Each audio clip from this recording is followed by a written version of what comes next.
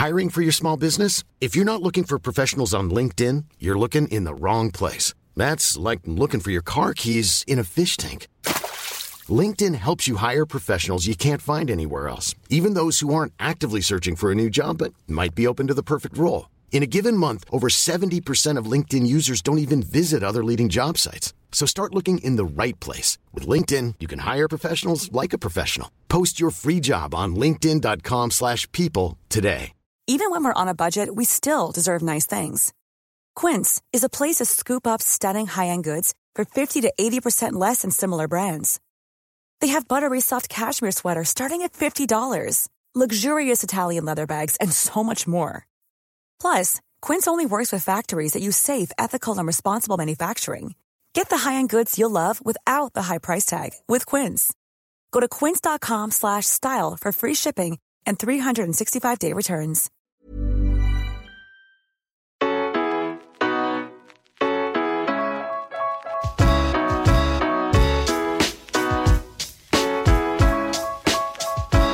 Welcome along to the Rocky Road Boxing Podcast with me, your host, Kevin Byrne.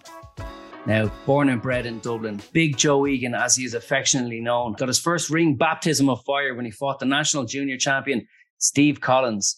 In Joe's second fight against Collins, he proved that he'd come on in leaps and bounds. By the age of 24, he had recorded over 80 wins, 7 Irish titles, and he was a Golden Gloves champion.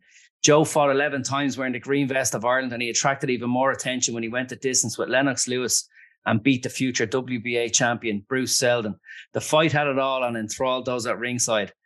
Joe was encouraged by Floyd Patterson to try his luck in the USA, so Joe joined Mike Tyson's training camp in the Catskill Mountains with the great Cus D'Amato. Joe became like a brother to Mike Tyson, who once said after Joe, after a particularly vicious sparring session, that Joe was the toughest white man on the planet. The two became the firmest of friends. Joe, this is your IMDb intro. I hope it's accurate. Sounds good, except Steve wasn't the junior champion. We were only kids. I was 11 and he was 12 and a half. He went on to win 2 world titles. So it was no shame to lose twice to that man. Yeah, a former guest here, a great raconteur himself. Joe, the fact that it's an IMDb intro for you, like, it just shows the many hats you've worn in life at this stage. You've had many careers, a sporting career, and many hats outside the ring as well. Thanks for joining us today, Joe. I know that the listeners are going to get great crack out of hearing your stories. Kevin, it's a pleasure. Thank you for having me on the show. Jim Rock told me all about you. He's been on your show, and you've had some illustrious characters on there. So I'm privileged and honoured to be on your show, to tell you the truth. These men have achieved, like Jim and Steve, 2 names there we just mentioned, they both won world titles. Every fighter that climbs into the ring dreams about becoming a champion of the world. I wasn't good enough to become a champion of the world. I shared the ring with champions of the world, and it was an honour to share the ring with them. And I got battered by them. Lennox Lewis battered me, but Mike Tyson battered me. But if you're going to get battered, Kevin, you might as well get battered by the best. I got battered by the best. But that title of Mike Tyson gave me, we sparred this particular day, and there was 4 white sparring partners. Normally there'd be some black fellas, but this day there was just white sparring partners, and he knocked 3 of them out. I was number 4. I got battered from pillar to post, but he never put me down. And at the end of the spar, Mike Tyson said, "Joe Egan is the toughest white man on the planet." Far from it, Kevin. I was the toughest white man in the gym that day. But listen, if you're going to get a compliment like that, who better than to get a compliment off than the likes of Iron Mike Tyson? Yeah. It was incredible to share the ring with him. But listen, every fight that I had, that walk to the boxing ring, it's the most fearful walk that you'll ever experience in your life, because you're getting in and it's a contact sport. But at the end of the day, it's just a sport. There's nothing personal. To me, it's the greatest sport in the world. And when you can get in, there's a prime example. Me and Steve Collins. Steve battered me twice. When I was 11, he was 12 and a half, and a year and a half makes a big difference. And then when I was 16, he was 17 and a half. So I made a bit of a better account of myself then. But when you can get in and batter each other and embrace at the end of a fight and stay friends for the rest of your life. And me and Steve are great friends. Cathal Ryan, who was head doorman in the nightclub where I worked in Leeson Street, We won our way to the Irish final. He boxed out at Drimnagh Boxing Club and I boxed out at the North. And we battered each other in the senior final in 1984. Then went to work on the door together on Leeson Street. People were coming in. We were black and blue, busted up. It was, oh my God, there must have been a bad fight tonight. We were after boxing each other. But the friendship and the respect, and that's what I always maintain to people. Boxing gives you first and foremost self-respect and then respect for your opponents. And a friendship that you can carry throughout life. Promoters and agents and managers, they promote a fight different than the fighters promote a fight. Yeah, the fighters have to whiteboard each other and sort of growl at each other and build the fight up, and they get in, touch gloves and exchange blows. But when it's all over, you embrace, because it's the most beautiful feeling in the world. Win, lose or draw. Win, lose or draw. You know, to be in the ring and have you're a person, a man or a woman with courage, and that's something you're born with. You can't give people courage. You can give them skills, Kevin, but you can't give them courage. You play basketball, you play golf, you play tennis, you play soccer, you play them sports. You don't play boxing. Boxing is a warrior sport, and we are the greatest athletes on the planet, I believe, and the best people as well. But that's being biased. Yeah, only slightly. Joe, bring us back a bit, Joe. You were born in Dublin. You grew up in was it Ringsend or Sandymount? Ringsend. Excuse me, Ringsend, Kevin. Ringsend obviously has produced some fantastic sportsmen over the years. Oh, there's some great soccer stars out of Ringsend. You know, there's loads of legends out of Ringsend. And yeah, it's a great place, and had some great childhood years there up on the Strand, and used to run along the Strand. Used to go running on the beach there, and yeah, so had some great times in Dublin growing up. Jumping in off the Grand Canal docks. Oh, we done that. We done that as kids. We swam at the Dodder, and yeah, I was in Ringsend has a great tradition for rowing as well. I rowed with the Sea Scouts. And we were in the Fourth Port Dodder, and there was Ringsend First Port. And I rowed in the Sea Scouts. I wasn't good enough to row with the Stella or the Cambridge. They were like incredible rowers, but that was their chosen sport. My chosen sport was boxing, and I excelled in boxing. And the lads in Cambridge and Stella, they excelled in rowing. But the Sea Scouts, I was a decent level at the Sea Scouts. We rowed there. For fun, really, you know. And obviously, Ringsend produced one of the great boxing families from Ireland that went on to have such an impact on British boxing as well. The Ingles from Ringsend. Incredible. Brendan at the Winkerbank Gym in Sheffield, and he trained several world champions. Most famous of them is Nassim Hamed, but he's trained some incredible fighters. And his two sons, John and Dominic, now they're training fighters and still carrying the family name. And then there was also the Teats. The Teats came from that area as well. Fred won the silver medal in the 1956 Olympics, and he was robbed in the final of the 1956 Olympics. I've actually got the program from that fight because his son Emil, because Fred refereed one of my professional. Fred refereed one of my professional fights where I got beat and I got stopped in the fifth round with cuts, and I was pleading with Fred not to stop the fight, actually. I said, I'm okay, I can see the blood was running into my eye. And he said, you can't, Joe. I said, I can. Please don't stop the fight, Fred. Round 5. Anyway, he stopped the fight. And I was in Dublin. I was on Steve Collins' bill when he fought Danny Morgan in the stadium. And my heart was broken, to tell you the truth. I got, no, it was a bad cut, but it was just a loss, and I didn't want it on my pro record.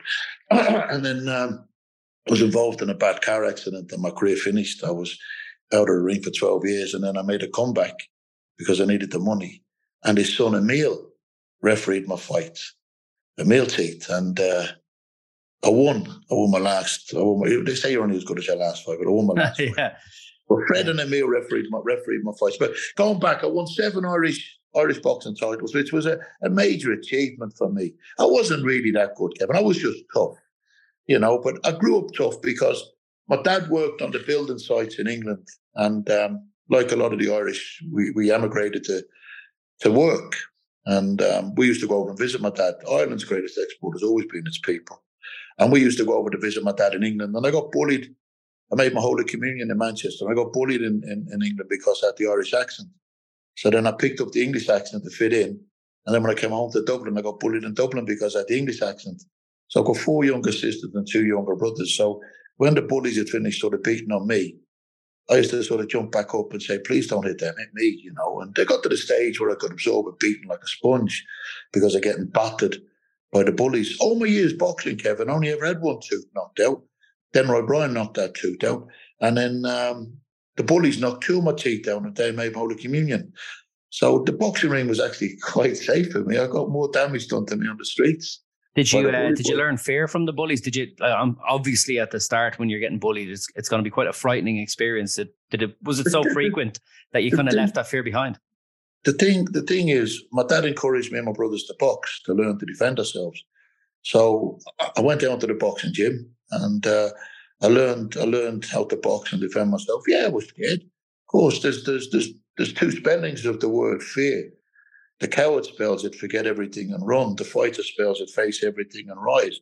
And I've always been an out battler, you know. I've always had a go. Win, lose, I'd draw, I'd have a go. Even when the bullies were beating on me, I still have a go. You know, just they were older than me and too many of them. But I always had an abundance of courage. And that's the boxers for you. That's something that they're born with, like I said earlier on. Yeah, so I learned how to box. Did you get to have that satisfying moment when you went back and faced up to the bullies? Here's what I know now. Oh, it's always satisfying when you stand your ground. Like I said, it makes it difficult for them, and I've always stood my ground. Makes it difficult for them. 9 times out of 10, they move on to bully somebody else because when you fight back, they don't like that bullies.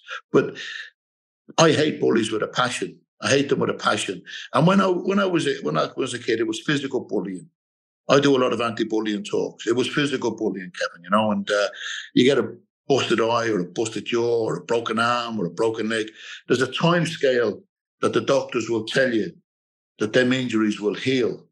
But see now, with these keyboard bullies bullying people over mobile phones and over computers, there's no time scale for the healing because it's mental damage and it's horrific. And when I was younger, if you could run home and get into your house and close your front door, it was a sort of a safe haven. Your home was your castle, so you were sort of safe.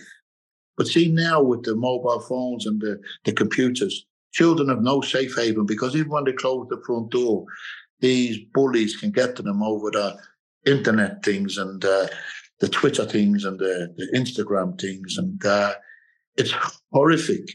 And you see children and adults taking their lives because of bullying. And it's sad, it's tragic. And I try to, from my level best, to help anybody that's getting bullied. You know, I'm an ambassador for different organizations. And I'm very proud to be, you know, my achievement. How do you help kids who are getting bullied in that respect? Because like you say, 40, 30, even 20 years ago, you can teach people skills. You can teach kids how to fight back, how to deal, how to cope better with bullying and stuff like that. But now, like you say, there's no safe haven. How do you teach? How do you bring it across to teach people maybe? Well, the first thing I tell them to do is to talk to somebody about it because bottling it up doesn't do any good. Because sometimes when people are getting bullied, children in particular, they don't like to tell anybody. They bottle it up. And I don't think that's good. I think it's good to tell somebody, tell your school teacher, tell your parents, tell somebody, don't bottle it up.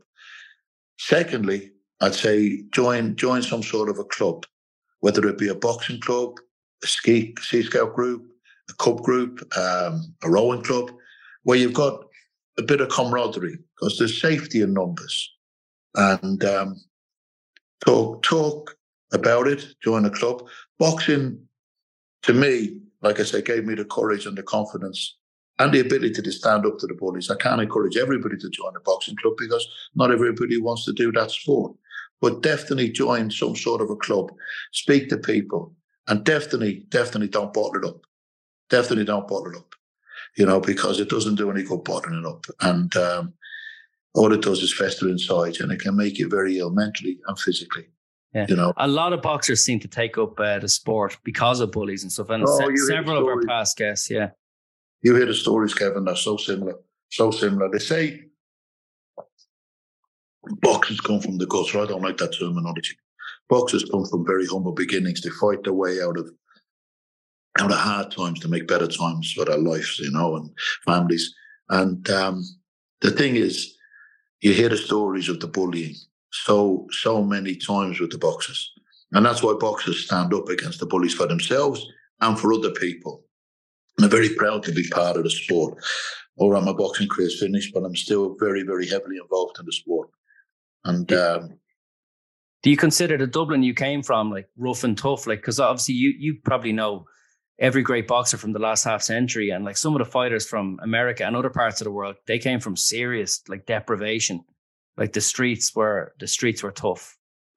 Listen, every major city, every major village, every major country, all over the world, there's tough people. Hard times makes for tough people. And there's hard times everywhere. You understand? People say, oh, we're privileged because we came from Dublin. We're no more privileged than the people from Sligo or Limerick. It just happens to be the capital city. But there's hard times all over the world, and hard times makes for hard people. And when you've got a battle to try and make something out of your life, make it better, boxing makes it a bit easier, because the battle to be a fighter and you get trained to punch the bag, do the pad work, I think it's a lot easier when you've got to fight. I'll ask you in a few minutes, how do you think you would have fared had you grown up in Brownsville, New York? But I've been to Brownsville. I lived in New York for a number of years, and I went to Brownsville. Yeah, it's a very rough part of New York. But what makes New York different to Dublin is there's only 1 million people in Dublin. There's 10 million people in New York. New York is like I said, 10 times bigger. So you'd expect 10 times more of the crime, 10 times more of the poverty, 10 times more of the hardship. But listen, there's hard parts of Dublin, very, very rough parts of Dublin, tough parts of Dublin. And there's some tough people in Dublin, very good people. And there's some great boxing clubs in Dublin. You look at the gyms around Dublin, geez, the champions that they've produced. When you chose to start boxing, you started off at one of the toughest gyms, Donora Avenue Boxing Club, Donora Boxing Club, right there underneath. Was the club underneath St. Teresa's Gardens at the time? At the flats, yeah. Tony Mann, Benny Bracken, Mr. Reid, Mr. McAvoy. Oh, there was Shay O'Gray, Joe Fagan. These were all the adults in the gym, and the trainers and the people that helped us as kids. And Donora produced so many great champions. Paddy Finn was the Irish heavyweight champion long before me, and I just wanted to emulate him. I just wanted that, because I used to look at Paddy as the Irish senior champion. But if you look at the champions that Donora's produced, the Ormond family, they were fantastic. Noel Reid, Kenny Ward, Derek Zambra. Derek, I think, trains the No Boxing Club now. I used to do a bit of training with Derek myself, yeah. So, lovely fella, yeah. Incredible. Flyweight, great fighter. Noel McAvoy. Excuse me. Paul Daly. Incredible fighters came out of the No. I think Tony and Benny, the trainers, had five Irish champions at one time. Patsy Ormond, Paddy Finn. Oh God, there was another great fighter. Rocky? Ray Dowdall, Eddie Dowdall. Some great fighters out of the North. And it was only a small little gym. What was it that brought you down from Ringsend down to St. Teresa's, or down to that part of town? Oh, there was a chap in Ringsend had a fruit and veg shop. What was his name? Byrne. And he was friends with Tony. Tony Mann used to have machines. He used to put the fruit machines into different businesses.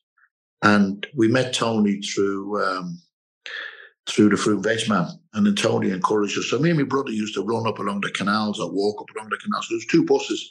The number 3 from Ringsend into town, and then the 19 or the 22 outside Cleary's up outside the stadium. Then you'd walk into Donora Avenue.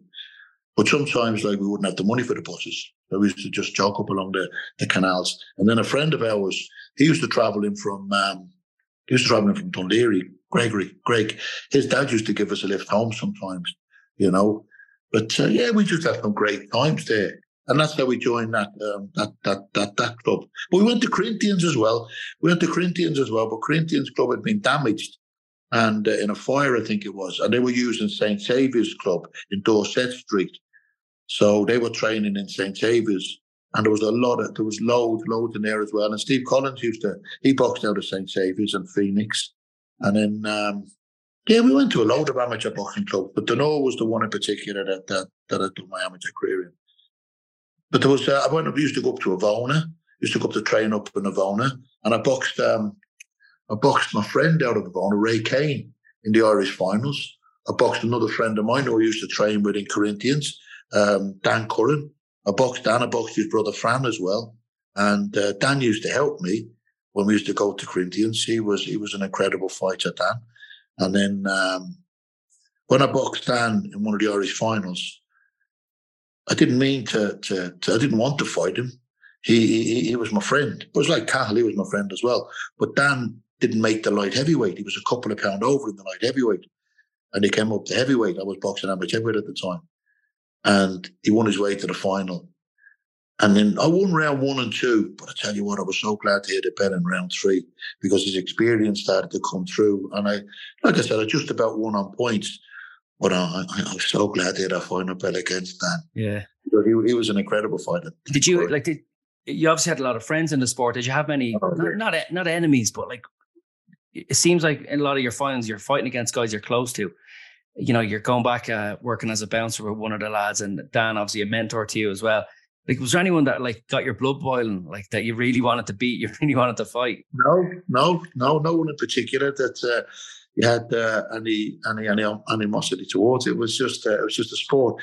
But one year when I won my way to the senior final in 1984, because me and Cahill were both from Dublin, we had to use different changing rooms at the back of the stadium. And the stadium is an old building. It's like catacombs at the back of the stadium. Have you walked through the back of the stadium? Absolutely, yeah, only a few months ago. Well, you know what I'm talking about, right? So when I came out of my changing room, it wasn't the one I was normally used to. So I walked up the way that I'd normally walk, and Cal was in the corridor warming up. Now, I just said to him, "Hello, Cal," I said, "the very best of luck in the fight." And he looked at me, "Do you mind if I swear? You don't mind if I swear?" Yeah. He goes, "Fuck off, Joe, I'm trying to hate you." Right? And I genuinely didn't mean to bump into him. And I just being polite, I just said, "Listen, Cal, the very best of luck." And he still to this day maintains that I did that on purpose, Kevin. I didn't. Yeah, trying to wind them up. Yeah, I genuinely didn't. But no, there was no. When the bell went, obviously you get look into each other and you fight best you can, you know. And that's what it was. It was just a sport. But I won 7 Irish titles, Kevin. 4 seniors, 2 under-19s, and a junior, which was a major achievement. To win 1 Irish title for me was incredible. To win 7 and to box for Ireland so many times. You won the under-19, the junior, and the senior in the same year. Was it 85? No, it was 83. Yeah, 83. I got beaten in the 85 senior final. I got beaten in the 85 senior final by Bernie Deasy. He came over from Liverpool. He beat me in the 85. I won 83 on the 19 junior and senior, then into the early part of 84. Then 85, I got beat by Bernie Deasy. I didn't think I lost the fight. Bernie came over from England as a big puncher. He was out of Castlebar and working as a psychiatric nurse in Liverpool. Big, strong man. Nice big fella. And he got the decision in the final. I thought I won, but listen, I'm sure I got decisions in fights that I lost. But you just, the luck falls in your favour sometimes, you know. And that night, the luck fell to him and he got the decision. And then I went down from super heavyweight down to heavyweight. And in 1986, I'll never forget this, I was given a boxing lesson by Tony DeLockery. And I mean a boxing lesson. He schooled me that night in the boxing ring. And he went on to win the senior heavyweight title. But the DeLockerys are a famous name in amateur boxing. And Tony in particular was incredible that night. And he schooled me. He skills, his speed. And then he was a Limerick guy from Limerick from the Defence Forces, wasn't he? And he'd been previously a middleweight as well, so he was coming up. Oh, listen, let me tell you, that man had an abundance of skills. You know, I wasn't very skillful. I was just tough, but he schooled me that night. And great friends with George Foreman, I believe, the Loughry. I couldn't tell you, but what a man to have as your friend. I met George on a couple of occasions, you know, and what a man to be able to say as your friend. But the Loughries are a famous name in amateur boxing in Ireland, and I think they boxed out of Sarsfield in Limerick. I know they were military men as well, but in 1987 I boxed him again in the senior championships, but I beat him that year. He was getting a little bit older, and I beat him that year, and then won the senior title that year in 87, won the senior title in 88. I beat Bruce Seldon, Ireland versus America in 1988 in Atlantic City, went on to win the world heavyweight title, probably the best win in my career. And then I won the senior title again in 1989. And I felt in 1988, Kevin, that I should have got picked to go to the Olympics in 1988. I really believed this. You know, I'm not trying to pick myself up in any shape or form, but I was Irish champion. And I felt I'd earned the right. I'd boxed in the Acropolis Games in 1987. I won a bronze medal in 1987. And I acquitted myself well, lost to the eventual gold medalist, the Italian. And the Greek. I lost to the Greek, the eventual gold medalist. You gave him a funny nickname. Georgios Stephanopoulos was his name. And he put me down for the first time ever on my back, put down. And I'd been put onto the ropes a few times, but he put me down on my back. And his name was Georgios Stephanopoulos. And I remember the lads were calling him Georgios Step on top of us, you know, because I hit the deck. But it was strange because Dad used to call me for my runs. And I lost my mum and dad last year, God rest them both, you know, and in case anybody watching that didn't know, my dad had passed on and my mum had passed on, because a lot of fighters knew my mum and dad because they used to frequent the stadium when I was boxing. I'm sorry to hear that. My condolences. Thank you. No, thank you very much. But I just watched some amazing videos of your mother meeting Mike Tyson and Sugar Ray Leonard and stuff like that. These great champions. These great champions. I'll tell you about them now in a minute and visit my mum and stuff. I'm very proud walking through Rings End with these legends of the ring. But my dad, I should tell you about the first time I got put on my back. My dad used to call me for my runs in the morning. I never liked running, Kevin. And I was always a lazy runner. So I was a lazy trainer as well. I wasn't just a running. But it was hard getting out of bed in the morning to go for the runs. And Dad used to say, drag yourself out of bed. He said, it's like dragging yourself off the deck when you get decked. I used to say, Dad, no one's going to deck me. Anyway, second round of the Acropolis Games, my left eye was badly damaged. The Greek caught me with a punch, and I didn't even see it coming. And I'd been hit with probably harder punches, but this one anyway put me on my back. And I didn't even know I was on the deck. I didn't even know I was unconscious, didn't even know what was going on. And Eddie Byrne and Jerry Hanna and Eddie Byrne were my cornermen for the national team. And I was lying on my back with my arm looking for my bed sheets, trying to put my bed sheets over me. They honest to God, Kevin, they thought I was calling them into the ring. I wasn't. I was trying to find my bed sheets. So then I rolled over onto my left-hand side, and my left eye was closed. My right eye was open at this stage, and I saw the referee go 5. So I thought, I'm on the deck here. I didn't even realise. So like for 10 to 15 seconds, from the time he hit me to the time I fell, to the time I lined on my back, to the time the referee started counting, 10 to 15 seconds, I was asleep. Anyway, when I made my way to my feet, my two cornermen were in the ring at that stage, and I sort of fell into their arms. And I got beaten on my feet, Kevin. And I got stopped in the second round. He went on to win the gold medal. I think he beat the Dutchman, the two-time Olympic bronze medalist in the final, Arno van der Leyden. So I lost to the eventual gold medalist. It was no shame to lose to the man. And I remember phoning my dad afterwards. I said, Dad, I won a bronze medal. He said, well done, son. I said, remember you said about dragging yourself out of bed, it's like dragging yourself out the deck. He said, you got decked? I said, yeah, I got decked, but I'm all right. I got up, I got beat on my feet. My left eye's closed, but I'm okay. I said, it was exactly the same as what you said, dragging yourself out of bed. It was the strangest feeling, Kevin. Never felt the thing. You know, it was just put me asleep. But like I said, I got up and I got beat on my feet, and I was, you know, you give the best you can give. That's all you can. Try your level best. I got beat by the better man. But what worked against you when it came to the 1988 Olympic Games? Well, the thing was, I believe, this is what I believe, Kevin, and maybe I'm wrong, I don't know. But I believe because I was training with the professionals in America, the IABA didn't agree with the amateur boxers training with the pros. And I was training with professional fighters in America. One in particular was Mike Tyson. And I don't think it went down too well with the IABA. The president of the IABA at the time was Michael Felix Jones. And there was a lot of stuck in the mud IABA officials that old school that didn't agree with the pros and the amateurs mixing. And look at it now. Look at the way it is now. All the pros and the amateurs mixing in together. They've got pro-am shows and everything. But in 88, it was frowned upon by the IABA. And I got overlooked for the 1988 Olympics. And I was very upset about it because I'd carried the flag, the tricolour, into a stadium when I was captain of the team in the Acropolis Games. I think there was 21 countries competed in the Acropolis Games. And I was dreaming about boxing in the Olympics. Never considered that I'd ever get a medal, but just to be on the Olympic team. And anyway, I never got picked. So it was quite bitter. And then in 1989, I won my way to the Irish final again.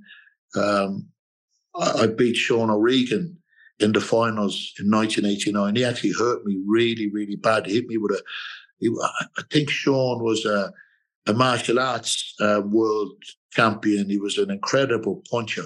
School teacher from Cork, from Rylan in Cork. And he won his way to the final. He stopped a few good fighters. And he won his way to the final. I won my way to the final. And he hit me a punch. My gum shield took off. My jaw, it was like an exorcism. My head spun. And he hurt me really, really bad. I didn't go down, but he hurt me really bad. And I was on my feet. I was unconscious on my feet. But they couldn't find my gum shield. So they couldn't let the fight continue till they found my gum shield. So I had an extended count, which gave me the respite. Yeah. Oh, I was blessed. Evan, if he had gone at me after 9 seconds, I was in trouble because his punch power was incredible. Anyway, after that, I thought I'm not going anywhere near him. And he'd only had, I think, 15 fights at that stage. I was a lot more experienced than Sean. So I stayed away. I didn't get hit with another one of them bomb right hands, And I stayed away and I won the fight on points, but my jaw was badly damaged. Anyway, I'd only just landed a good job as well when I came home from America. I got a job at Delta Airlines. And I said to Sean after the fight, what a punch that was, And we embraced, and lovely fella.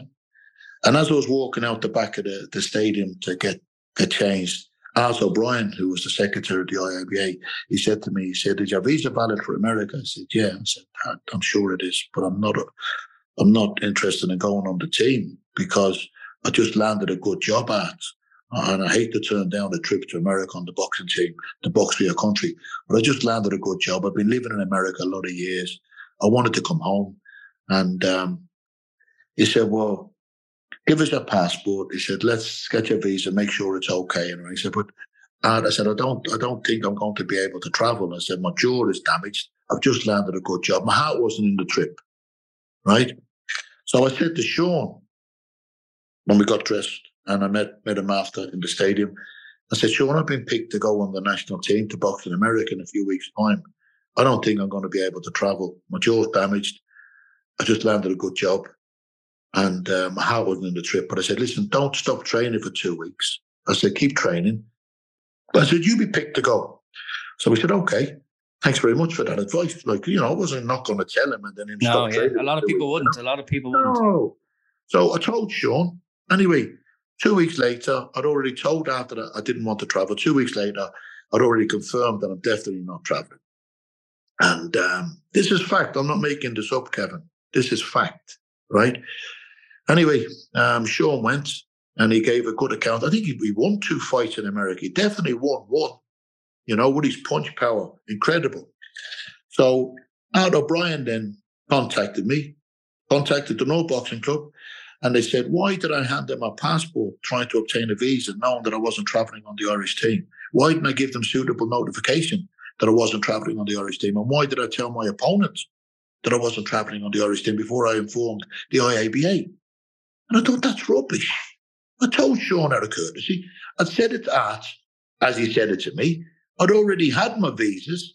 I wasn't sure how valid they were, but they weren't out of date. And anyway, next of all, they said, stand in front of the board and defend his accusation. No way. I'm not standing in front of any board. I'm not a guilty man for anything other than being decent. So I didn't. So then they wanted to ban me for a number of months for amateur boxing. And then Tony Mann and the amateur boxing the club was saying, listen, it's out of season, you'll be okay. I said, no, it's principle. So that was, what year was that? I'm getting mixed up. 89, you said. 1989. So that was my last senior title. So I said to my dad, that's disgraceful. So I said, I'm finished with boxing. He said, look, son, don't let them put you up boxing.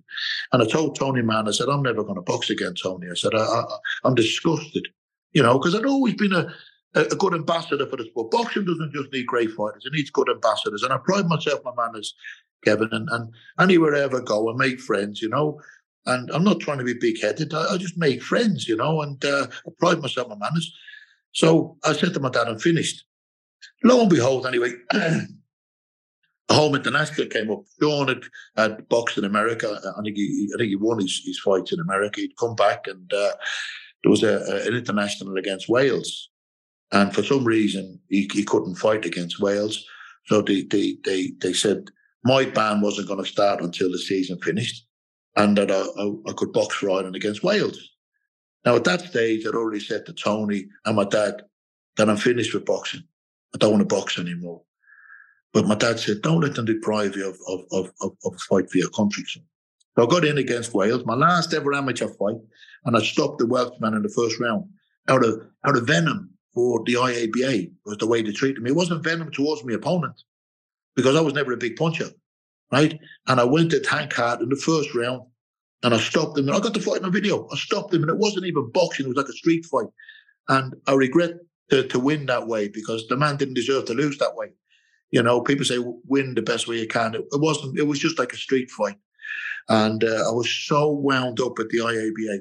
Anyway, afterwards, when I was presented with my medal, I gave, I threw the medal anyway. I was so angry, because I was bitter over the 88 Olympics. I was bitter over the treatment of not going to America and getting treated like that with the suspension. And my last amateur fight was a win against Wales. In between.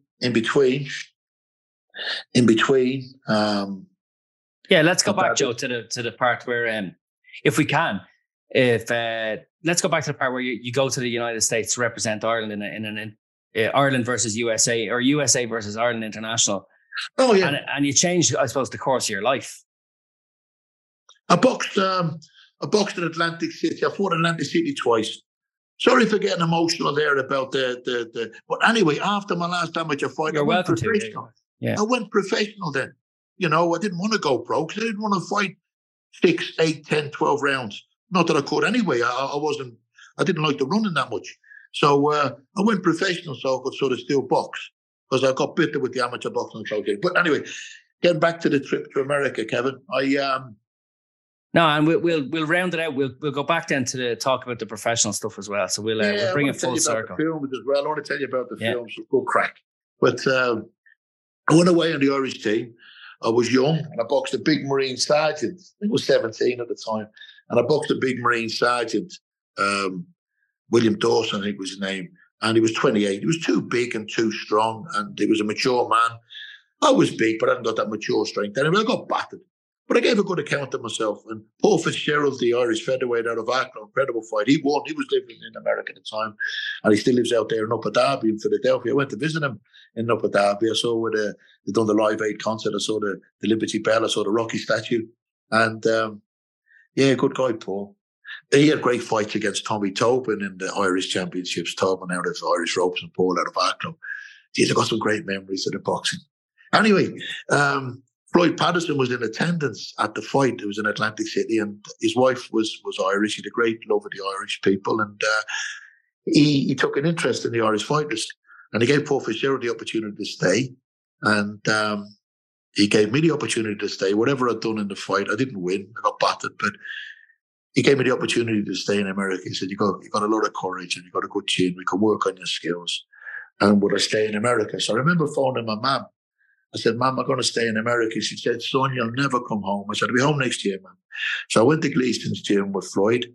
I sparred a couple of pro heavyweights at Gleason's gym. Art Tucker, I can't remember the other heavyweight's name. And I gave a good account of myself. And Bob Jackson and Al Gavin, who bought the original gym, of course, they said there's a young heavyweight in the Catskills called Mike Tyson, and he's 17 looking for sparring partners. I was just so happy there that he was 17 because I'd been so used to fighting men, even that American was 28. I was on the doors of nightclubs at 15, and I'd done Jules nightclub, the Old Chivagos for Pat Gibbons, and following in the footsteps of another Irish heavyweight. Lugs Brannigan was the doorman there many years previously. He refereed my fight against Steve Collins. Did he? No way. Yeah. Lugs, he legendary Garda and a one-man riot squad. Yeah, you wouldn't call him Lugs to his face either. I'll tell you a story about him now, if you don't mind, in a few minutes. An incredible story. A beautiful story, right? And this is fact. I'm not making this up, right? This is fact. But when I went to the Catskills with Al and Bob, I met Cuss and Camille and Manny and Jay and Tom, and I was so welcomed. And then I met Mike for the first time, and he was smaller than me, and it turned out 6 months younger than me, and he spoke with a bit of a lisp. So I thought, I'm going to batter you. I really did think I was going to punch out of him. A real nice fella. Loved the history of Irish boxing, Barry McGuigan in particular, with the relationship with Mr. Eastwood. He was like father-son. And we became instant friends. We walked, we talked, went to the top of the house, watched this archive of fight footage. He had a big collection of fight footage, and he had access to Jim Jacobs' collection, which was the biggest in the world. The biggest fault, yeah, that's right. Incredible. And we used to watch that. But we became instant friends. The next morning we went running, and that afternoon then, we went sparring in the gym. We went in the minibus, and two young boys, suddenly all these big, powerful men appeared. And I thought, they're going to box each other. And those two boys are going to box each other. They were walking very somber, Kevin. But they knew it was coming. Stupid Joe didn't know it was coming, you know. I had no idea who this man was. I had no idea what he was achieving, who he was knocking. He was knocking at men left, right, and centre. I didn't know this. I was full of confidence. I thought, I'm bigger. I'm more experienced. I'm older. Anyway, we got to the gym. Shadow boxed, bandaged up. So I said, right, glove up, get ready to spar. And I'm looking around for Mike. I see all these big, powerful men, very scared. And I look in the ring, and there's Mike in the ring with his shirt off, pacing the ring. And I'm thinking, that's not the same boy I met yesterday. That's not the same boy I sat beside in the minibus. That's not the same boy I ran with this morning. His physique was incredible. His neck, his chest, his arms. I hadn't seen him stripped off. Just unreal for a 17-year-old boy. Then Cuss pointed one of the sparring partners to get in. He was knocked spark out. But I mean knocked spark out, one shot, bang, gone. And I tell people I ruined a good pair of underpants at that moment in time. I shit myself. I thought, there's no way a 17-year-old boy should have this power. Lo and behold, only with two more got in, they got knocked out. I was number 4. I got in, I got battered from pillar to post. But I stayed on my feet, took a savage beating, got out, a couple more got in. Then I got in again. I'd done another 3 minutes with him, got battered again, and got out. I'd done 6 minutes with him that day. But the madness in me, you know, I think most fighters have a bit of madness in them.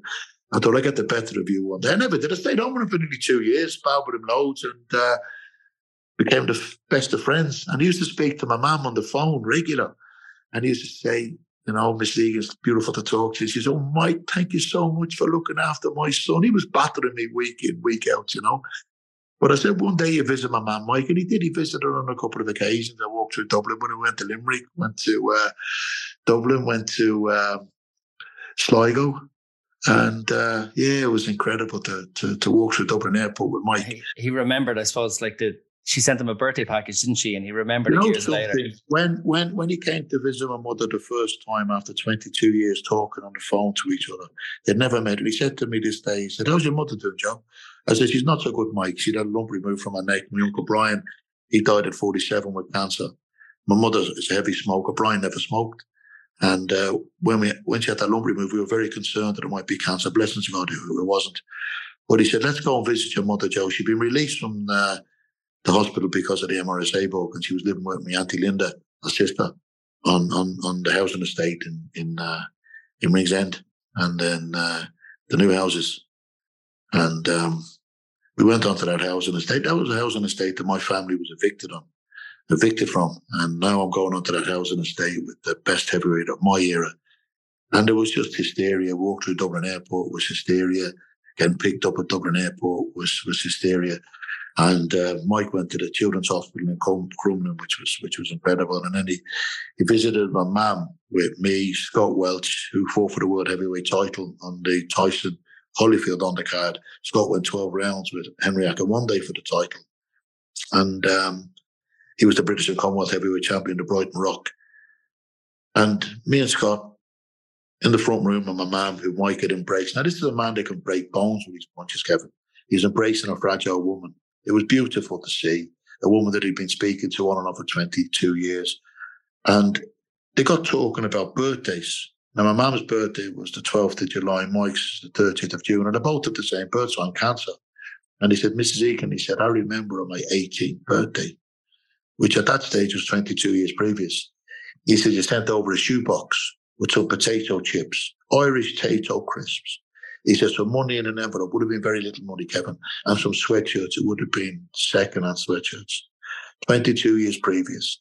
And my mum said to Mike, you remember that, Mike? He said, Mrs. Egan, he said, very few people have given me anything in my life. Yes, I remember that. Scott Welch got choked up. He had to leave the room. A man that fought 12 rounds for the world heavyweight title. I broke down crying. Now, Mike had made me cry so many times, Kevin. He embraced my mum and he looked at me, he goes, Joe, motherfucker, you're always crying. You know, I do cry a lot, Kevin, you know, but that particular day, a man that could have been a billionaire athlete, remembering a couple of packets of Tato crisps, a couple of pounds in an envelope, and a couple of second-hand sweatshirts. Even with all his achievements, I don't envy his life. What he's had to endure, I don't envy his life. He's had a hard life. You spoke about Brownsville earlier on. He had it harder than most. But he's still with us. Do you mean you don't envy particularly his past before he met you, because all the stuff he went through, or what became of him? Because what became of him? What became of him is because Cuss died. I said it in my book. I said it in my book. Mike launched my book on Canary Wharf, one of the best days of my life. The most incredible day. Thousands and thousands of people in Canary Wharf, several world champions. I know everybody was at Canary Wharf to buy the book because Mike Tyson was there, but Mike was there for me. What Mike had to endure in his life, running wild as a 10-year-old child, as a young boy in Brownsville, a very, very rough part of Brooklyn, and running wild, trying to fend for himself at 10 years of age, and no proper parental guidance, and hardship. And then getting put into the young offenders, getting to meet Cuss, getting minded for that short time by Cuss, and then Cuss being took from him before he won the world heavyweight title, and then being unleashed into the world of boxing promoters and managers, because it's the only sport in the world that allows rules the lions. It's very, very corrupt. Let me tell you something now. You never see boxing managers or boxing promoters standing on the doors of nightclubs when their careers are finished. Heavyweight champions of the world having to stand on doors of nightclubs because of the abuse that they've received from managers and promoters through their career. You know, most fighters don't have education, and these managers and promoters are ruthless. Do you understand? And they take liberties with them, with their money and their finances. And it's sad, tragic, really. And I'm not saying them all. I'm not going to mention any names. I'm not going to say them all. But when you see men like Mike Tyson, Tim Witherspoon, just to mention two, Tony TNT Tucker, three, powerful heavyweight champions of the world being robbed by managers and promoters. It's sad because it's the hardest earned money in the world, Kevin. It's the hardest earned money in the world. But like your friendship with Tyson, like obviously Tyson's got he's a fascinating character because like Mike Tyson's no angel. He went to prison for a serious offense. And yet you can see in his interactions with people how beloved he is. And you know Mike Tyson for nearly 40 years at this 40 stage. 40 years almost now, Kevin. He boxed in the Irish shorts. I swapped him his American shorts, his first and second pro fights, right? He boxed in his American shorts. Then I swapped them shorts for my Irish international shorts, and he boxed his third, fourth, I think fifth and sixth in the Irish white and green. I've had so many people say to me, Joe, the Irish shorts, they were mine. I said they're the ones I swapped Mike. And an incredible character, But let me tell you a story about Lugs Brannigan, right? Let me tell you a story about Lugs, right? For boxing people, right? Lugs was a legendary, Mr. Brannigan, a legendary Irish boxer, legendary Irish Garda, right? A very fair man. And in hard times in Dublin when he was a police officer, right? Anyway, I boxed Steve Collins and Lugs was the referee. And Steve Collins, my first ever fight with Steve was 11. I got battered. But I sat down on my stool. My cornerman, Tony Mann and Benny said, we're going to retire. I said, no, I'm not going to retire. I'm not going to retire. Let the referee stop it. It's not so embarrassing when the referee stops it, but I wasn't going to quit on my stool. But what I didn't realise was Lugs thought everybody was as tough as him. And he let me take a beating for 3 rounds. And so I learned a harsh lesson that day, right? So became friends with the man, an absolute gentleman. And this is fact story, right? I'm not making this story up. I was on the doors of Jules nightclub. I was 16 at this stage, and I was setting up the barriers. They thought it was 21 on the door. Pat Gibbons, who was tragically killed in the Beaujolais wine race plane crash with Kevin Maron, there were several killed. He owned the Sands Hotel and Casino, him and his wife Kathy, and God rest the man, a very, very kind man. I met Phil Coulter in Jules nightclub. I met a few stars. In Phil, he wrote some beautiful songs, Phil Coulter, the piano player. And there was me, Declan Foley, Johnny McIntyre, and Johnny Nugent. Declan Foley was a hotel manager. Johnny Nugent used to restore old cars, vintage cars, and Johnny McIntyre worked with Rienter. So there were 3 professional men who used to do the doors just for extra money. So I'm setting up the barriers, and there's a big gypsy squatting outside. So the lads said to me, they said, Joe, would you mind asking that man to move on? We're setting up the barriers. So I walked out. I said, excuse me. He was squatting down. I said, excuse me. I said, would you mind moving on? We're setting up the barriers. And he stood up. He must have been about 6'4", Kevin. He said, move me on. I was 16. I thought, this is a powerhouse of a man, big travelling fighting man. I thought, oh my God, I'm in a bit of trouble here. So I said, that's a bad attitude to adopt. I said, I'm only trying to do my job. I said, now come on, don't be like that. He said, the only man ever to move me, he said, was Mr. Brannigan. He said, I was in a bit of trouble, he said, and I was squatting and sleeping rough. And he said, he told me to move on. He said, I stood my ground. And he said, he done this to me nose, he said. And his nose was all over his face. So you could see he was a fighting man. He said, he beat me that day, Mr. Brannigan did. But he gave me the opportunity to stand my ground. So I said, okay. I said, I know Mr. Brannigan. He said, yeah. I said, yeah. He said, I refereed my boxing match a few years previous when I was 11 or 16 now at this stage. And he said, you do a bit of boxing then, son? I said, I do, yeah. I said, and box out at the North Boxing Club. He said, okay. I said, I won't give you any trouble. So he said, I'll move on. And he put his hand out and he shook my hand, and his hand was like double the size of mine, swallowed my hand. And away he went. I was ever so happy. So wind the clock on years later. I'm standing at the number 3 bus stop outside Cleary's, and I'm getting the bus home to Ringsend. And I see this old man walking along the street. And I look, and it was Mr. Brannigan. And he was sort of disheveled, not walking tall. His stature was sort of gone. And I said, hello, Mr. Brannigan. And he looked at me and he goes, Egan, the heavyweight. And I said, that's right. He said, how are you, son? I said, I'm doing okay. I said, I'm backwards and forwards to America. I said, I'm doing all right. He said, great. He said, I'm finished with the boxing now, he said, and he pulled his coat up and he showed me the wristwatch that he'd been sent by the IABA for his years of service. And he said, they gave me that for my years of service. I said, oh, okay. And I told him that story about the gypsy. And he said, you used my name. I said, I did, yeah. And he said, my name got you out of a bit of trouble. I said, I did, yeah. And he started to walk tall. He grew in stature because I gave the man a compliment. His name saved me from probably taking a beating that night. And I watched him walk away.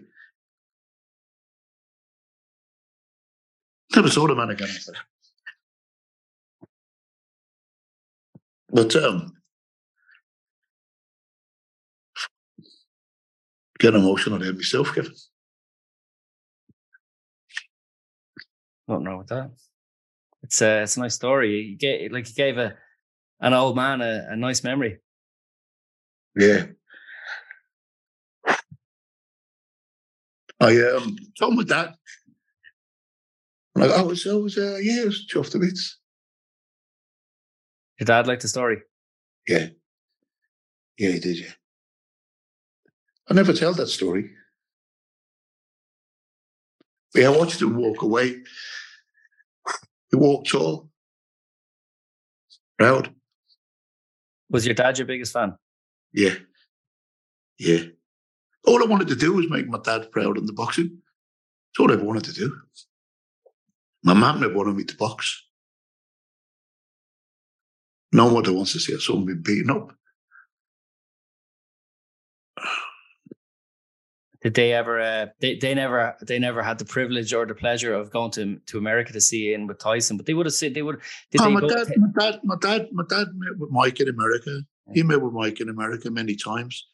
My mum only went to America once. She never met with Mike in America. She didn't like America. My mum. She didn't like England either. She's a home bird from Ringsend, and she just wanted to be in Dublin. My dad.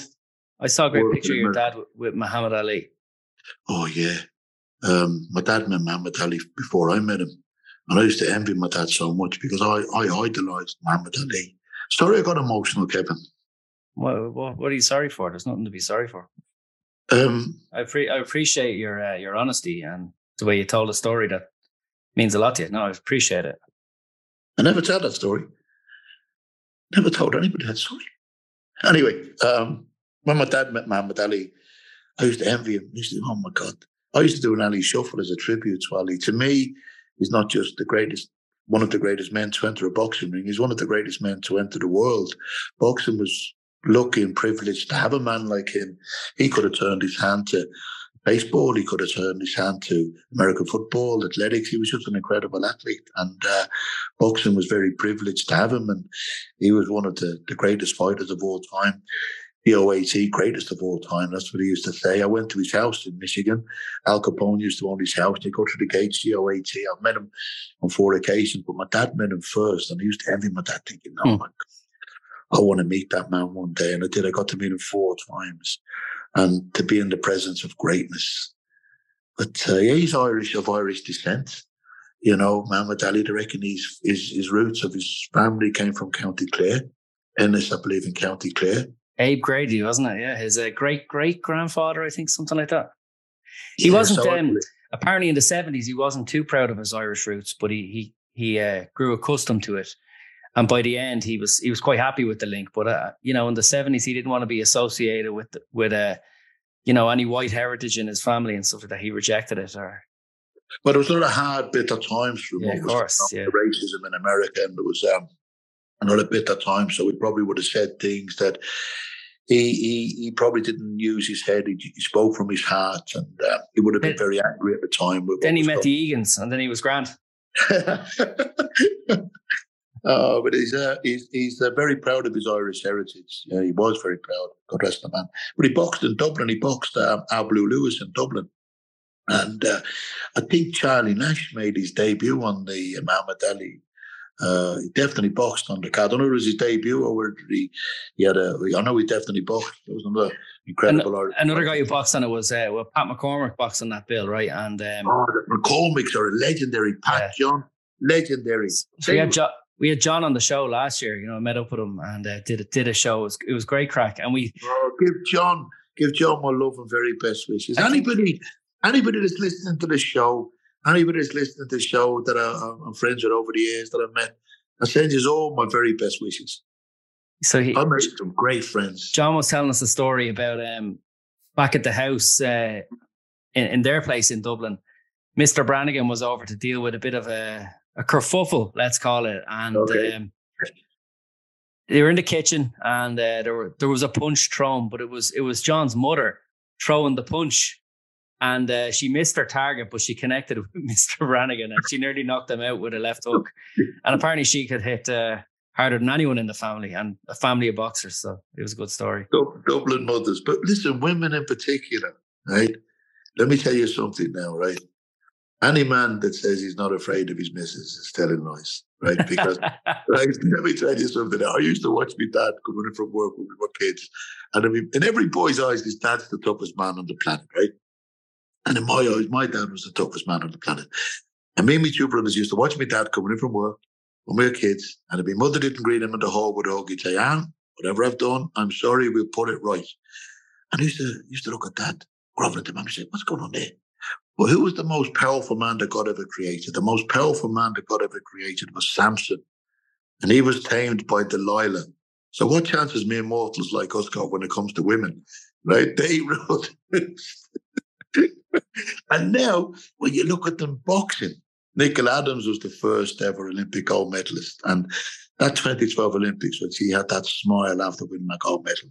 Katie Taylor, the great Katie Taylor, she won the gold medal that year as well. But you look at women boxing now and you see the skills, the toughness, incredible. Women are tough. Listen, they carry us for 9 months and they give birth to us. So they're tough characters. But what they've got to endure, Yeah, so, anyone who's been in the labour ward will attest to it for sure. I can't imagine that pain. I've had a few operations over the years, and then they compare the pain to a woman having a baby. No comparison at all. I couldn't think of any more painful, especially given now a head like mine. Jesus Christ. Yeah. I can't imagine the pain my mum went through. Even birth to me. I think someone described it once as a watermelon coming through an opening the size of a lemon. So, my God. Didn't expect to be discussing childbirth on this podcast today. No. But here we are. Childbirth of Big Joe Egan. The diversity that goes on the Rocky was a Road. saint. The diversity on Rocky Road. Hey? I like the way when you describe knowing the early Mike Tyson, and I've read about Mike saying that he feels that he was always representing the old guard, and fighters these days aren't educated about the past and boxers of the past. I gather it's something about the relationships you fostered around the world. But Mike would say that left hook, I learned that one from Jack Dempsey, or that right cross was a Benny Leonard cross, or whatever it was. But when you got to know him, he was studying. He knew all about Barry McGuigan, the featherweight champion at the time, 1985 until 1986, and he admired his relationship with Barney Eastwood. And when you went professional, I'm not going to say not against your will, but it mightn't have been in the plan. You too went professional with Barney Eastwood. Yeah, I went. I didn't want to go back to America. I had a couple of offers from America.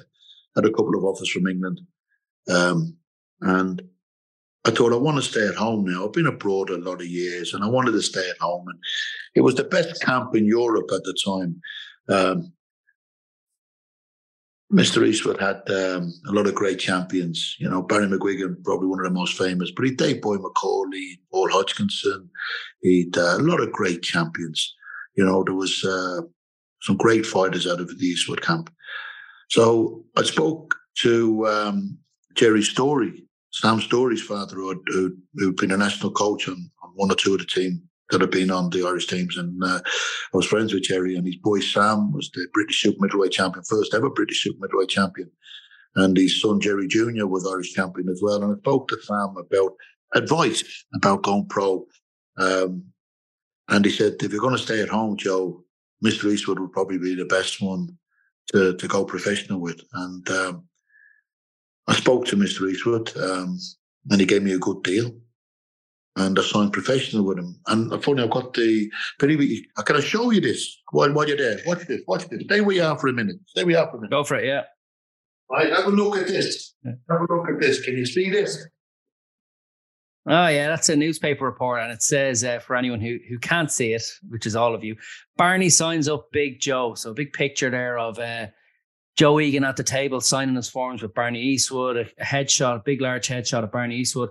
And that picture just below where it says Joe, what is that a picture of, Joe? I can't really see it. Is that just That's where me, it says... and it's Barney Eastwood with Barry McGuigan.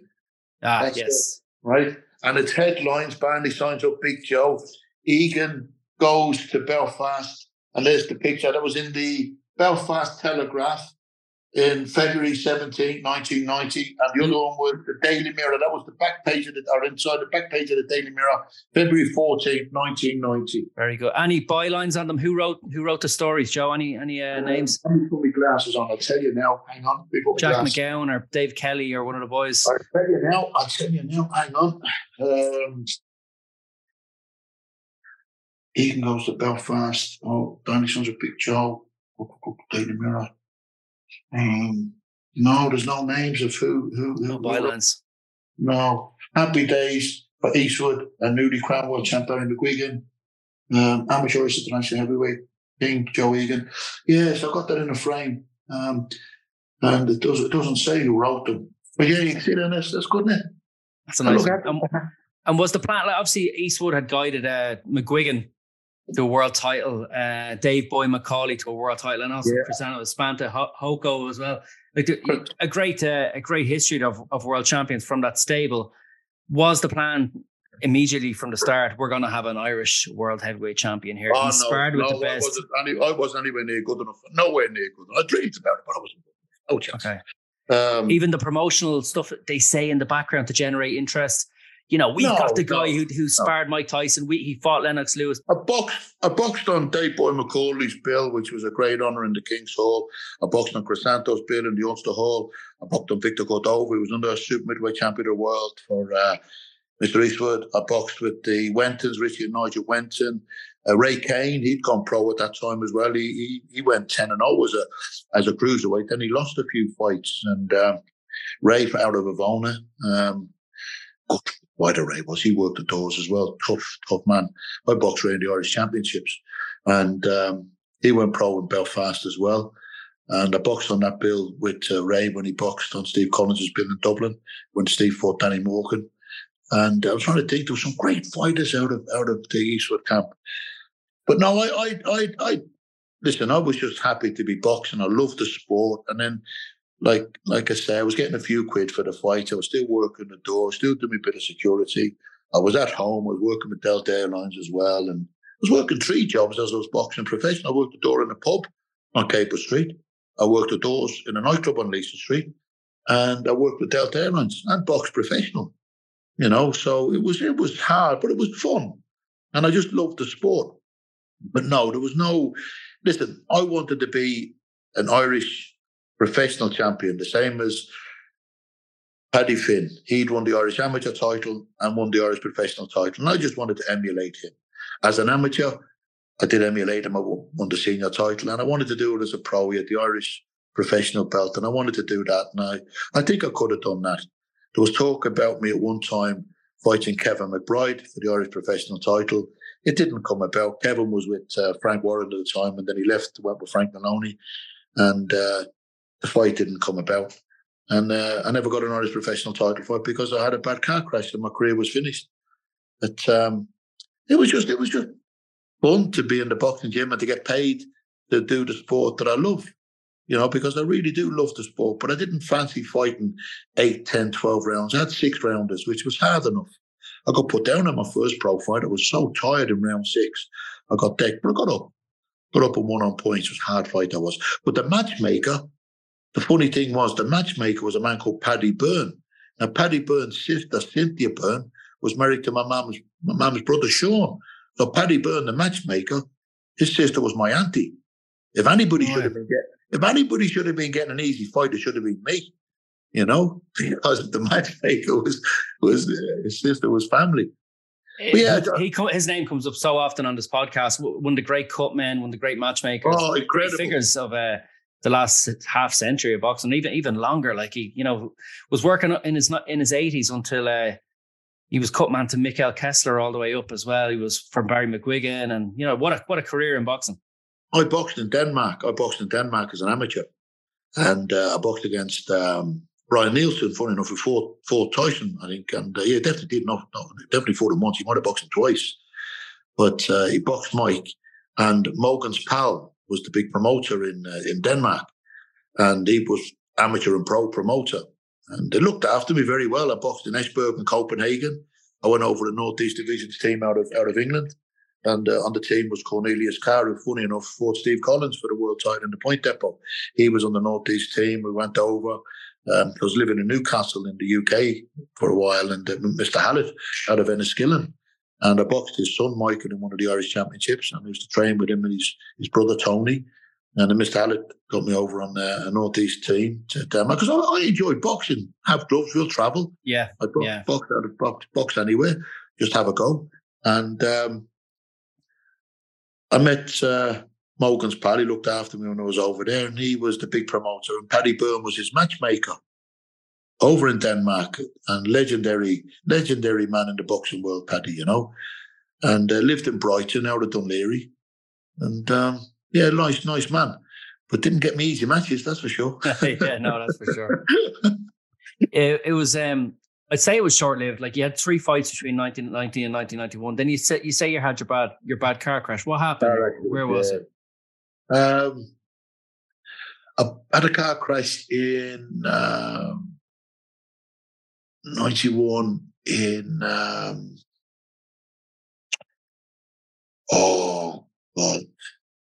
just coming off Dorset Street, coming down. What's the name of that road at the top of O'Connor Street to turn up Dorset Street?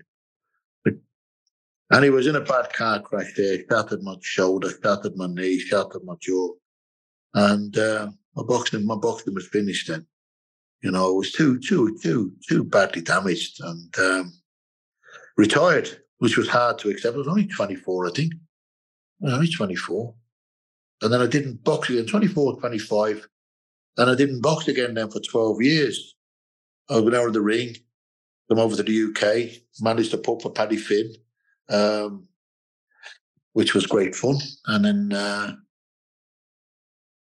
Were you close to death after the car crash? No, it was just badly smashed up.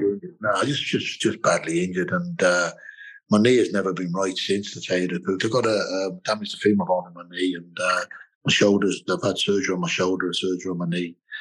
But when I made the comeback, Kevin, after 12 years, I needed the money, and there was a big write-up in the boxing news. It said George Foreman makes the comeback after 10 years. Big Joe Egan makes the comeback after 12 years. To get mentioned in the same paragraph as George Foreman. And I won my comeback fight because I was broke. I needed the money, and I remember contacting Mike. Now I didn't contact Mike for money. I've never gone cap in hand to anybody in my life. I worked, I earned my money, but I was broke, and I just needed a few quid. And I thought, well, what do I know how to do? I know how to box. I'll give it a go. And made a comeback. I contacted Mike. I said, look, I'm not good enough to spar with you anymore, but if I can. Maybe get on one of your undercards or something like that, and I'll have a fight in Ireland, because they'll tell you if you have anything left. Didn't want to box in England, because you box in England, they tell you, oh yeah, you're looking great. You might look rubbish, but I thought, if I box in Dublin, they'll tell me if there's anything left. Do you know what I mean? Because I was 37, 38 years of age, and they're going on 38. And I boxed in Dublin, and on John O'Brien's bill, the Thunderbolts bill, and fought a guy called Mark Williams, who'd come off a couple of good wins. And he hadn't boxed for 2.5 years, actually. I hadn't fought for 12. And I stopped him in the 5th round. He dislocated his shoulder. It wasn't the best way to win, but it was a win. But I asked Brendan Ingle, who was in attendance, he the fighter on the undercard. I asked Brendan, how did I look? Brendan said I looked okay. Tony Mann did my corner, my old amateur trainer. Bit rusty. He said, but you looked okay. So I thought, I'd have another one, because the money was good. Back earning a few quid again, Joe the boxer. So I was staying with my friend Steve Dawson, because I came home from England, and I was staying with Steve. We'd sparred together many times, trained together many times for many years, and we were going to spar this day. He was getting ready to have another pro fight, another comeback fight. And as we were leaving the house, the little boy Tristan said, "What are you doing, Big Joe?" I said, "Oh, me and your daddy are going to spar." He said, "On a box." He said, "Who's the toughest?" I said, "Oh, your dad's the toughest man on the planet." Anyway, we went to the gym, sparred, which we'd done for many, many, many times over the years, Kevin. And it wasn't even a good punch. I had my headgear on. I rolled into the punch, and he caught me a punch, and it split my eye. And I felt the blood running down my face. And it wasn't even a good punch. And I knew then it was over. When I can get cut like that from not even a good punch, I thought it's over. And I knew when the blood was running down my face. And I went to the hospital, got the stitches in my face. Went back to the house, bruising and swelling on the eye, the stitches, and his little boy was looking, "Oh, what happened to your eye, Big Joe?" I said, "Oh, your daddy cut me when we were sparring. You said he was the toughest man on the planet." Talk about insult to injury. But I knew then it was over. You wouldn't mess with Steve Dawson. I know Steve well. Well, you know something? He caught me with that punch. Steve's a very good fighter, tough man. One of my best friends, actually. And he's a great guy, Steve. But he never went professional. He would have made a great pro, Steve. He was around I think he was a light heavyweight in the 80s. Would have fought with like Pete Taylor and a few, kind of in around that zone, wasn't he? And he used to train people in the city centre, out of shape, white collar people like me. And I used to go to his gym and did a lot of rounds with him. He was a great trainer. Great trainers. Calisthenics would cripple you. I sparred with Pete Taylor as well as an amateur. We used to train. We used to go out to Bray, and I used to spar with Pete. And I remember Katie as a little girl looking through the ropes, and me sparring with her dad. Pete's a tough man. Pete's a tough. Well, listen, all fighters are tough. When my boxing career, when that was over, when I made that comeback fight and it was over, I accepted that it was over. After the car crash, it was very hard to accept, Kevin, because I was sort of forced into that. Your prime was there, but your prime was gone now at this stage. Yeah. But with this time, I accepted it was over. I'd won my last fight. Like I said, Emil Teat refereed my last fight. Fred had stopped me in a previous fight, and with the cuts, and that was a bit uphill. But then years later, when I won my last fight, at least I retired on a win. I only had 4 professional fights.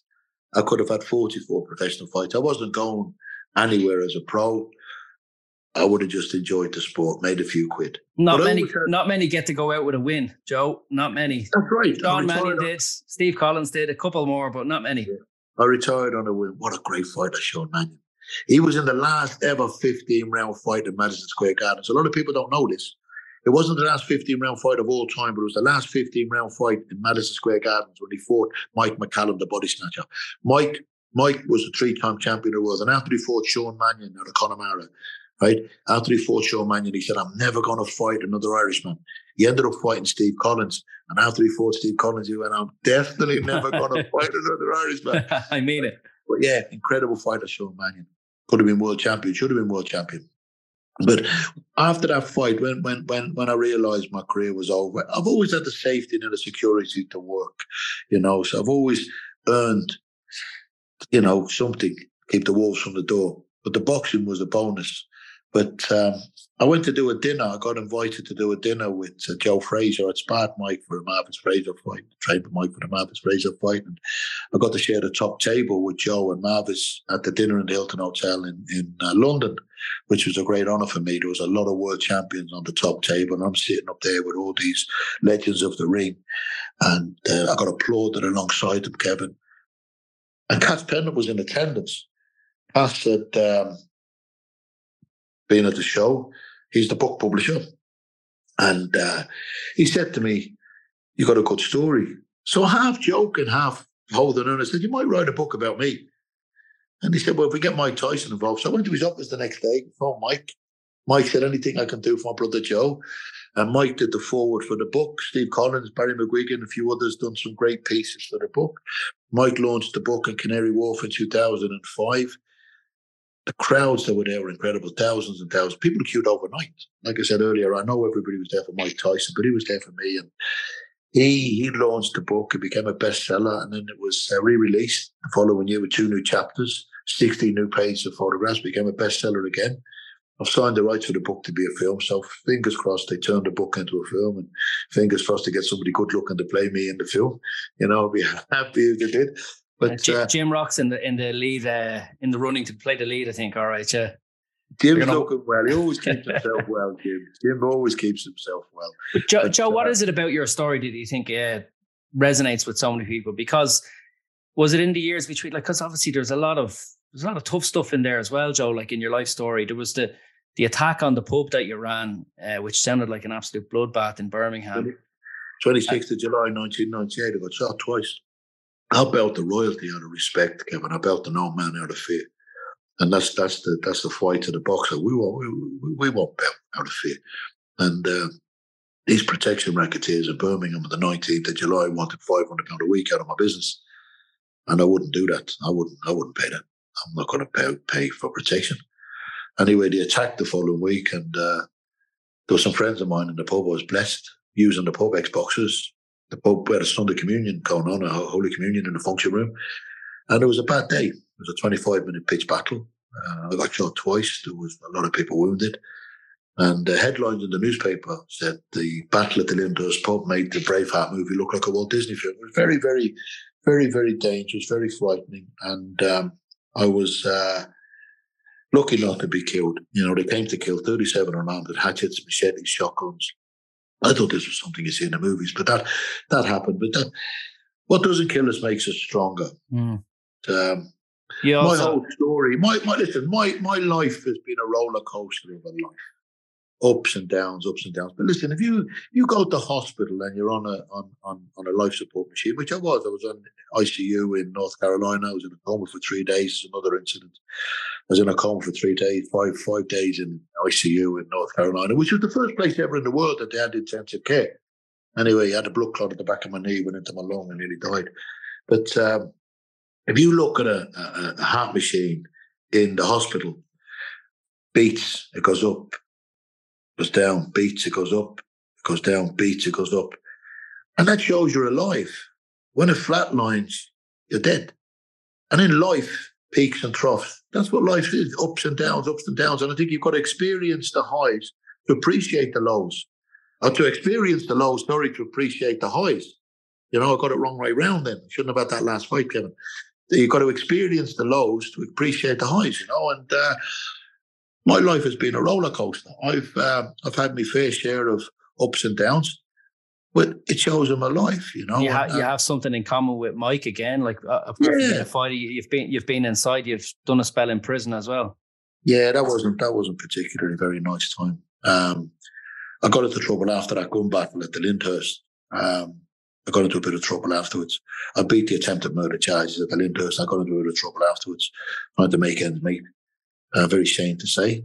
The only time I'd ever seen my daddy cry was when he got noticed news that his own dad had died, and I watched him hold his head in his hands. I was a little boy, and I watched him cry.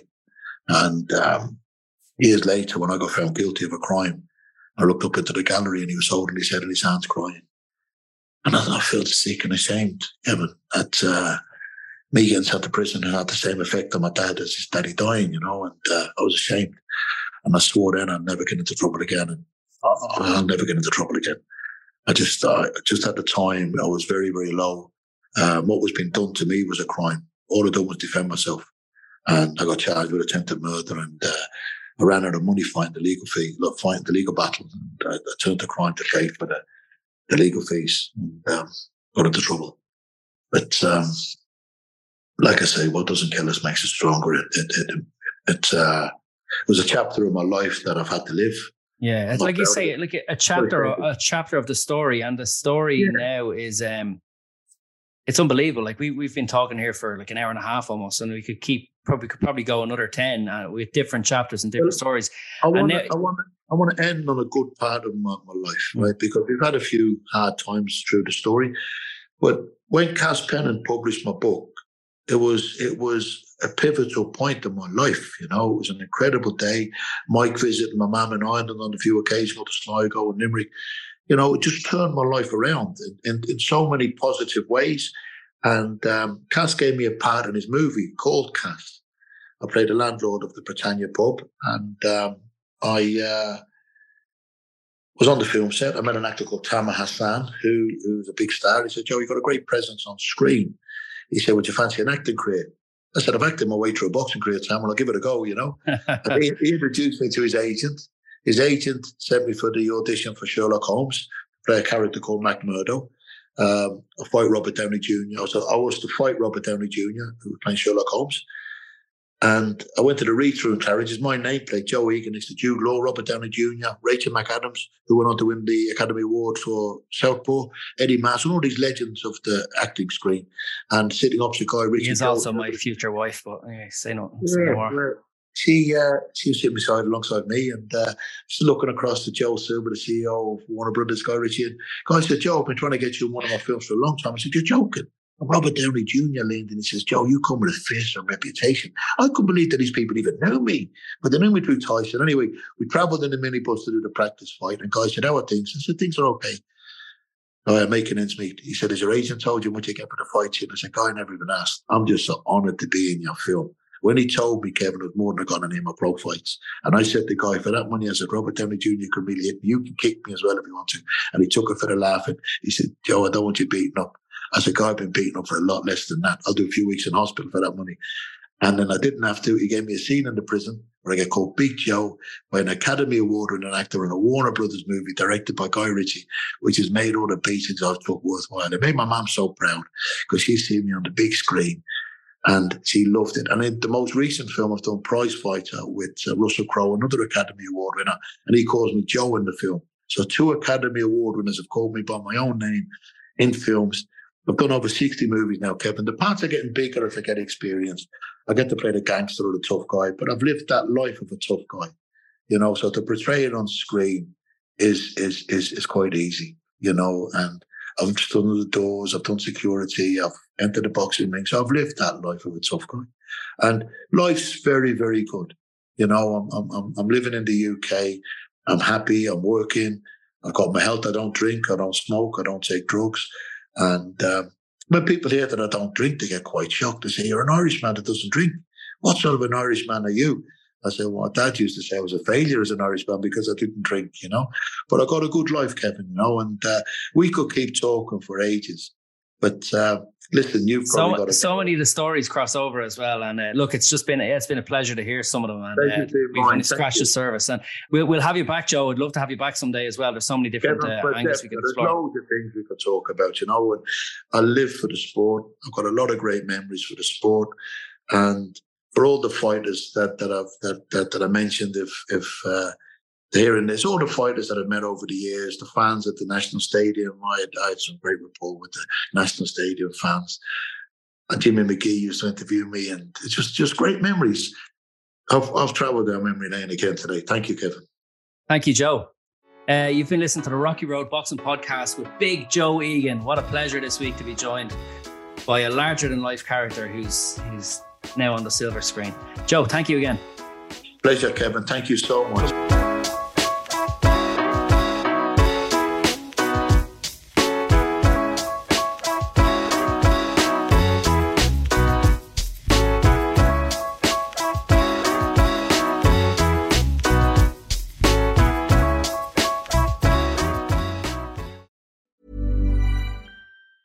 Hey, folks, I'm Mark Maron from the WTF Podcast, and this episode is brought to you by Kleenex Ultra Soft Tissues, your ally to help tackle your allergy symptoms this season. I love the change of seasons, but nobody loves pollen and all those other things floating in the air that make you sneeze during this nice weather. Kleenex Ultra Soft Tissues are hypoallergenic and allergist approved, so fight back against watery eyes and runny noses without worrying about irritating your skin. For this allergy season, grab Kleenex and face allergies head on.